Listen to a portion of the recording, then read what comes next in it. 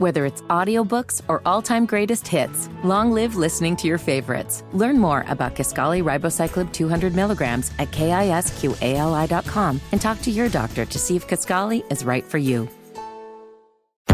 And here we go. Is the Taliban takeover of Afghanistan now inevitable? No, it is not. Previous administration negotiated an agreement with the Taliban. He should be less focused on trying to blame this on someone else than to solving the problem of making sure that we protect and defend American security. This did not happen on our watch. Sorry. This is Devious Motives with Brett Winterble. It is Devious Motives. I am Brett Winterble. Great to be here with you as we chart the continuing collapse of Afghanistan. Big news coming out in the overnight from yesterday. And we know what it was. It's, of course, the statement that was made by President Biden on the situation in Afghanistan. And as predicted, as we all expected, blame heavily laying at the feet of Donald John Trump, the 45th President of the United States, by the 46th President of the United States, who said that Donald Trump saddled him with a deal that was no good, that nobody wanted or supported or any of that kind of stuff. I mean, you know the rhetoric that we're talking about here. That being said, we have new information coming out in just these last hours. The Taliban held a press conference. They did. And I got to be honest with you, I was shocked. I didn't see live Taliban press conference coverage on Fox News, Fox Business, CNN, CNBC, MSNBC, NBC, ABC, CBS, PBS. They did not cover any of the Taliban press conference. I watched it. I had sources that enabled me to get the Taliban press conference, to digest a lot of what they were saying. It is a mixed bag. I do not trust the Taliban. They are in league with Al-Qaeda. They are radical Islamist maniacs. But they got themselves some media coaching. They got themselves some big-time media coaching, and I don't know where they got it. But they got some media coaching. Could it be Paul Begala and James Carville advising the Taliban? Could it be somebody in the payroll of George Soros? Is it possible that maybe Patrisse Cullors from Black Lives Matter, maybe she reached out to coach him up? This is an incredible thing to see and to listen. And this is a podcast, right? This is Devious Motives, the collapse of Afghanistan. This is episode 2. And it bums me out that I don't have video to show you. But I do video over at Rumble, so maybe I'll put the video of the Taliban press conference there. So they got into some deep stuff.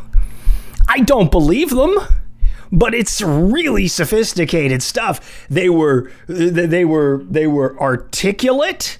They were able to articulate a vision for the Islamic Emirate of Afghanistan, which is what the new country's name is. Because, we did have Afghanistan was there, and now Afghanistan's gone because Ghani bailed, took a bunch of money and split. But we now have a sort of a blueprint for what's going to happen. Now, does any of this matter? No. Am I going to hold them to this? No. I don't trust them. They're evil. They're scum. They're the Taliban. They rape children and kill women and stone women and push a 6th century ideological underpinning. But the fact is, they got out and did media. They did. And I'm actually surprised that the news channels and the cable channels didn't cover this live.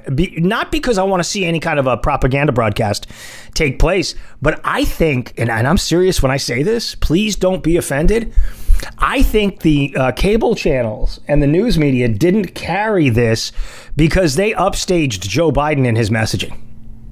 You go back to what Joe Biden just said on, was it Monday? Yeah, Monday afternoon. And he was kind of hemming and hawing and blaming and pointing and freaking and worrying and all these sorts of things. This guy's confident and cogent. Here, I'm going to give you a sample. Now, again, I don't want to be accused of propagandizing on behalf of the Taliban. I am not. I am doing this from a purely intelligence gathering standpoint. And I want you to hear this. So this is the Taliban Taliban, it depends on how you want to pronounce it. This is the spokesman for the Taliban talking about their vision for Afghanistan. And I'm gonna cue one of them up here for you and let you hear it. Here is the Taliban on women. This is their belief on women. So hold on, here it is. The issue of women is a very important issue. The Islamic Emirate believes that we have rights for women in Islam. All our sisters, all our women are secure. Our God, our Quran says that woman is a very important part of our society. They can work, they can get education, they are needed in our society, and they will be actively involved. If the international community is worried about these issues, we will tell them there will be nothing against women in our ruling. Our people accept, our women are Muslims, they accept Islamic rules. If they continue to live according to Sharia, we will be happy, they will be happy.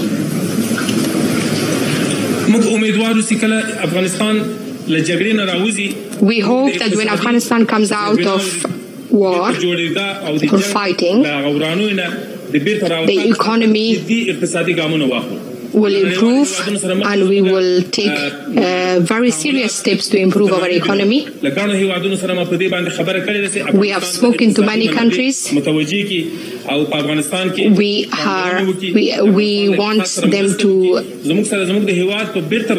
want them to work on our economy. We want them to help us. We are giving reassurance to all Afghan people that we will change Afghanistan, our country, very soon. It will be a positive change. I know that every Afghan wants to have a better life. Okay, so Brett, what are you supposed to make of that? Anybody can sell propaganda. Anybody can do any of those sorts of things. Well, you're right. I mean, anybody can sell propaganda. Propaganda is pretty easy sell. So what do I make of it is these guys are articulating a vision for this country. What they're doing, and think about this AB comparison for a moment. I am in no way supportive or applauding or any of that stuff with these maniacs. But let me just say this. They're acting like they're the government. That is sophisticated statecraft. Who the hell is coaching them up to do this? And I'm telling you, I have 4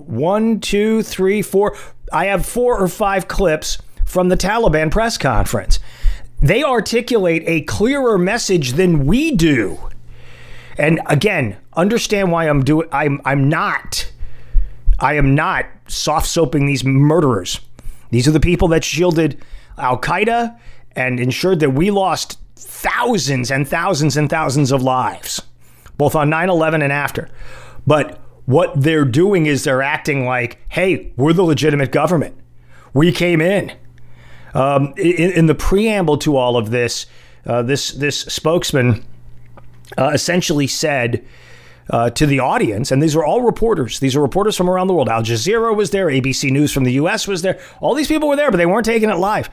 And these guys say essentially, yeah, we got a plan. Press, we got a press plan for you. We've got a woman plan for you. We've got an economy plan for you. We're going to be the guys that are doing this. And in fact,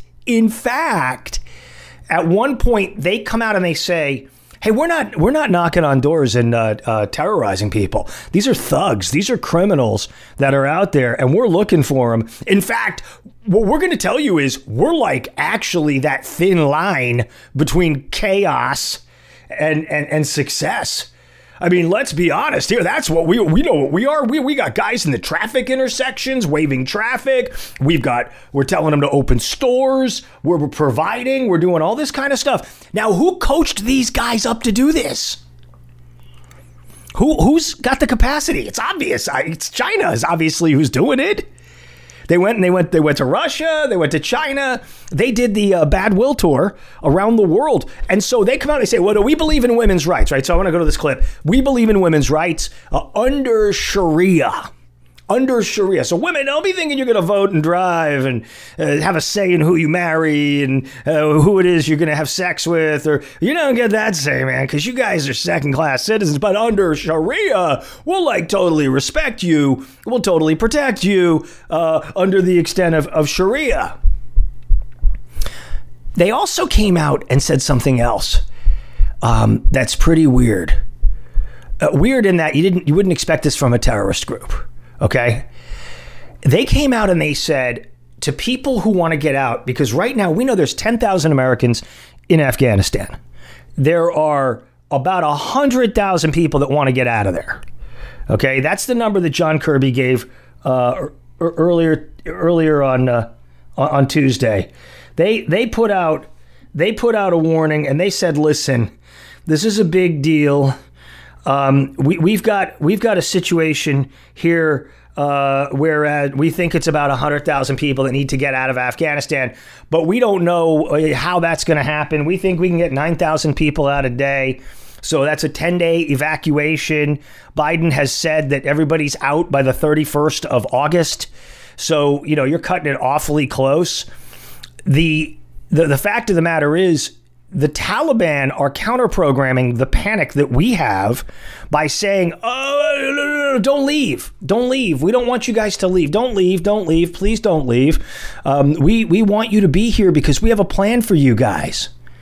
And I know it sounds crazy to say that, right? It's like, oh, yeah, you want to stone us and kill us and chop off our heads. And they're like, no, we want to build the economy, man. We want something to be happening right here in Afghanistan, a place you can be proud of. We're going to make Afghanistan great again. Oh, Brett, that's not nice. What are you doing? You're making like a MAGA reference? No, but I'm saying these guys are saying we're going to rebuild. We're going to do Afghanistan first. We're going to do Islamic Emirates first. I'm not taking cheap shots at any American politician. I'm just saying sometimes in the world of in the world of chaos out there in the world, the answer to the chaos in the world is to come out and say, no, we're actually in charge. Now, simultaneously, these thugs are grabbing women and girls off the streets. They're abducting people. They're killing people. They're disappearing people. But what these guys are trying to do is sell a reasonable visage to the rest of the world. We're not the scary boogeyman, man. We're not doing all this kind of stuff. Here's their appeal to get people to stay in Afghanistan, not to go away, not to run away, not to split. Here it is. Check it out. I want to reassure all our countrymen, whoever has worked in the military, in translation, we have given amnesty to everybody. There is no revenge. All those young people who have talent, who have got education, we don't want them to leave. We want them to be here in Afghanistan, work for their own country. I reassure all of them, no one will go after them. No one will ask them why you worked with or why you translated for the Americans or you supported them. There is no danger for them. And he asked me about the prisoner. I don't know about that. It might be related to other years of the war. I don't have any information about that. Mr. Mujahid says that we are assuring the safety of all those who have worked with the United States and Allied forces, whether as interpreters or any other field that they have worked with them. As for their talents and their skills, we do not want them to leave the country. We want them to serve their own homeland. We don't want you to take your skill sets and leave. We want you to stay. We want you to serve the homeland. Lost in this conversation, and it's a hugely important part of the conversation that has been lost, I think, is this idea that that essentially, we traded 5 very senior Taliban generals and leaders in exchange for Bo Bergdahl, who is a traitor, and who, as far as I was concerned at the time of this story moving, should be swinging at the end of a rope for walking off of his duty station and putting us in a precarious situation in which we had to go and track this idiot down, find him, rescue him, and then trade 5 high-value targets, including 2 senior commanders that are now in charge of the Taliban. Kurkawa is one of them, and the other guy. And so the reason why these guys are free, and we're going to talk about what's gone on at Bagram as well. The reason why these guys are free is because Bo Bergdahl decided he was going to take a powder and disappear. And we had a trade for that. And that was the doing of Barack Obama and Joe Biden, by the way, 2014. That was in 2014. And they celebrated the return of Bo Bergdahl at the White House, like he had been the prodigal son coming home. They gave him a banquet, and they gave him a gold ring, and they gave him a shawl. They did all the stuff to tell him. The father came out and he played the game like, oh, Bo doesn't speak English anymore. I'm going to speak to him in Pashto and Dari because he forgot how to speak English from all of his years being locked down. No, not really buying into it. Not buying it for a moment, but here's the thing. What you have these guys saying essentially is, we're going to have to figure out a way to make money in Afghanistan. We're going to have to figure out a way to cut deals. We can't just be a bunch of maniacs with machine guns running around. We got to do something. And this is why I think the Chinese advised them. This is why I think the Chinese told them, hey, you need to do this. You need to do that. You need to look like you're a legitimate governing force. Because everybody has come down in the last 3, 4, 5, 6 days and said, listen, these guys are the second coming of the devil. And they are going to eat babies. And they're going to do everything horrible. So all the Taliban has to do to surpass that benchmark or that threshold is simply to just come out and say, essentially, look, we're not scary. We just talked to you about women. We just talked to you about the economy. We just talked to you. We just talked to you about all of this, including they break down the free press, how it is they want to work with the press. Oh, my gosh, you got to be kidding me. They're seducing the press. Here is the Taliban spokesman talking about the press. I also want to reassure all media groups, if they work according to our Islamic rules, to Sharia, they will be free. They can work. They can broadcast freely, but I have 3 requests for the media.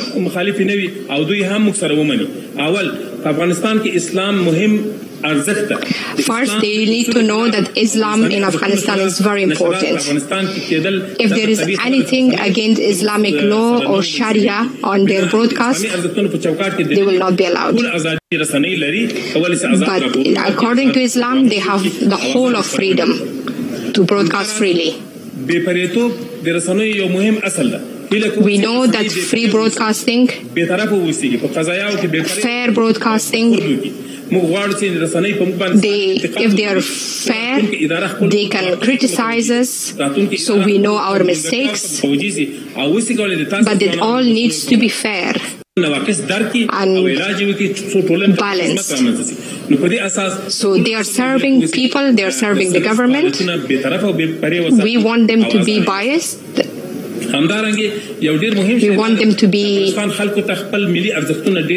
balanced and fair. And they need to serve our national values. They are very important for us. But if broadcasting is against our national values, if they are broadcasting ethnic issues, if they're doing it with purpose of ethnic violence, then we will not allow that.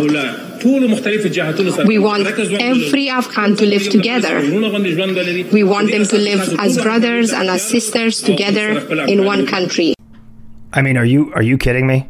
This is absolute nirvana for the MSNBC crowd, for the social justice warrior. I mean, I know, listening to these Taliban guys lay this out, I gotta believe Ilhan and Rashida Tlaib, and I gotta believe AOC and even Nancy Pelosi are starting to get a little crush on these guys. Going, wait a minute, you guys are just a bunch of softies, aren't you? You're just like, watch.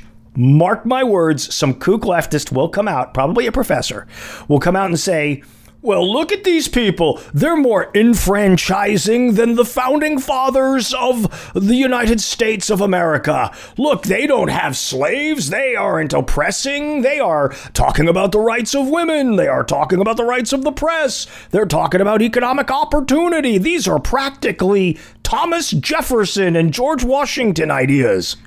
No, they're not their terrorist group. Why? Because I want to take you over to Bagram Air Base. Bagram Air Base, Camp Bucca. And Bagram Air Base is where you had the big repository of horrible, murderous, terrorist dirt bags. Okay? And so you got these guys all together doing their thing. They're doing their thing. And they're sitting there and these terrorists that are at Bagram that got released, and we're talking 5,000 of the worst terrorists in the world. We're talking about people that were...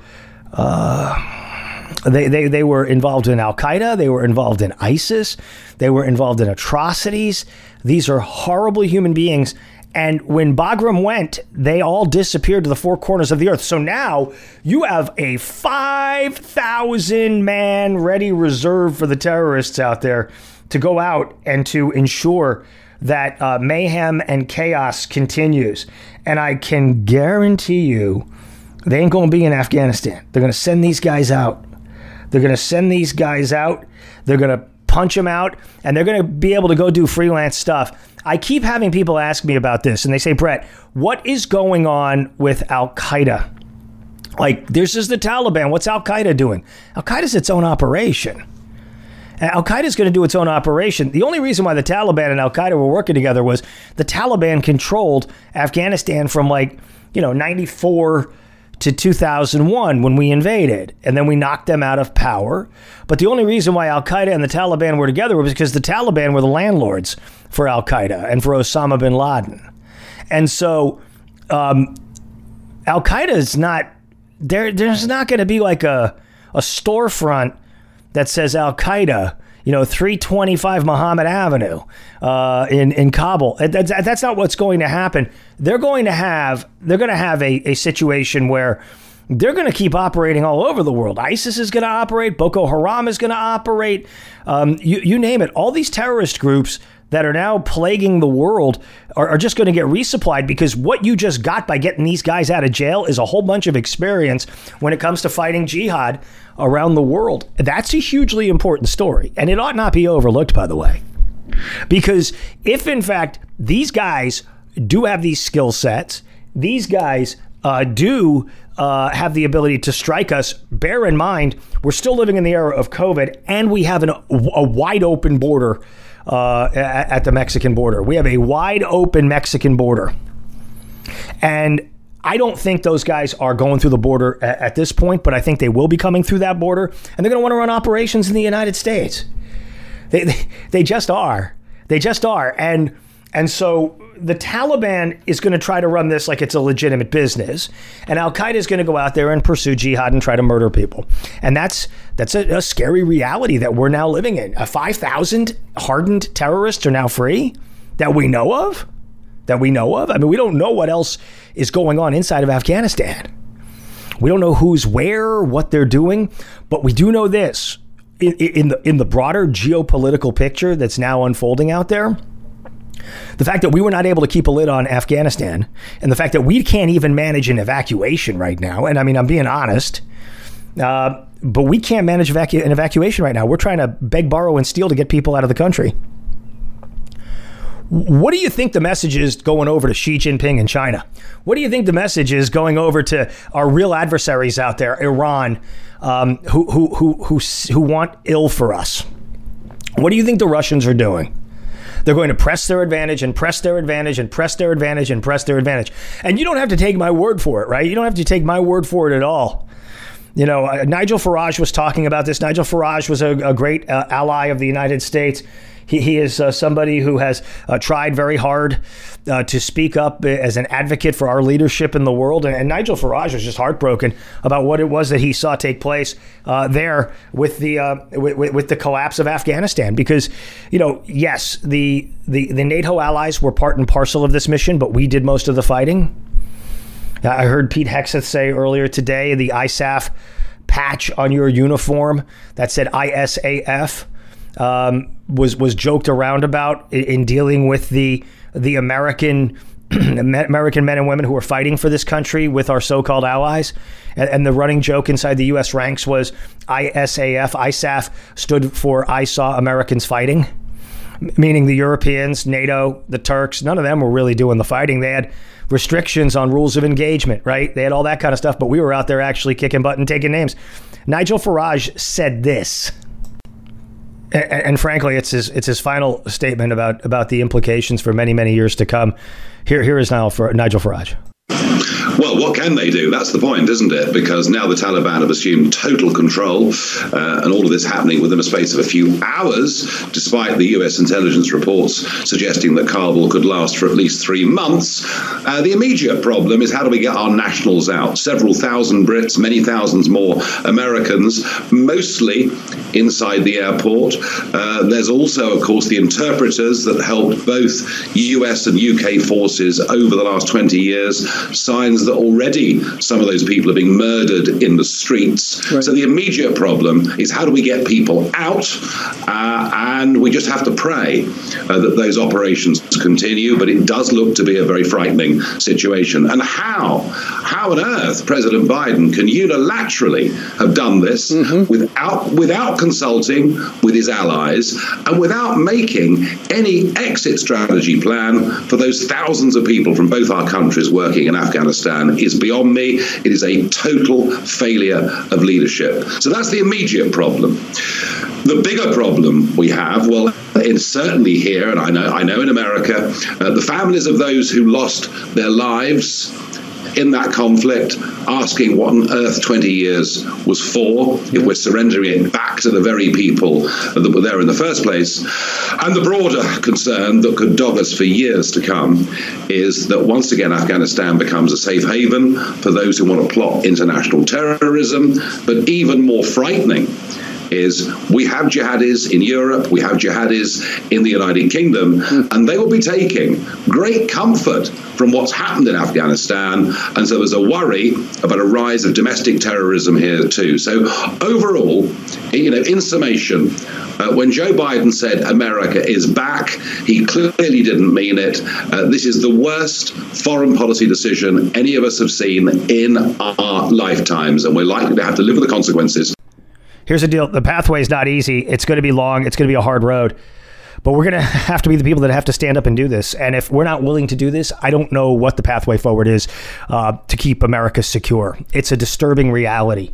That's your summary for what it is that we saw earlier today as we continue to chart the collapse of Afghanistan. The Taliban now asserting not just control, but operational and governmental control. What comes next? We'll keep you up to date in the next edition of Devious Motives, the collapse of Afghanistan.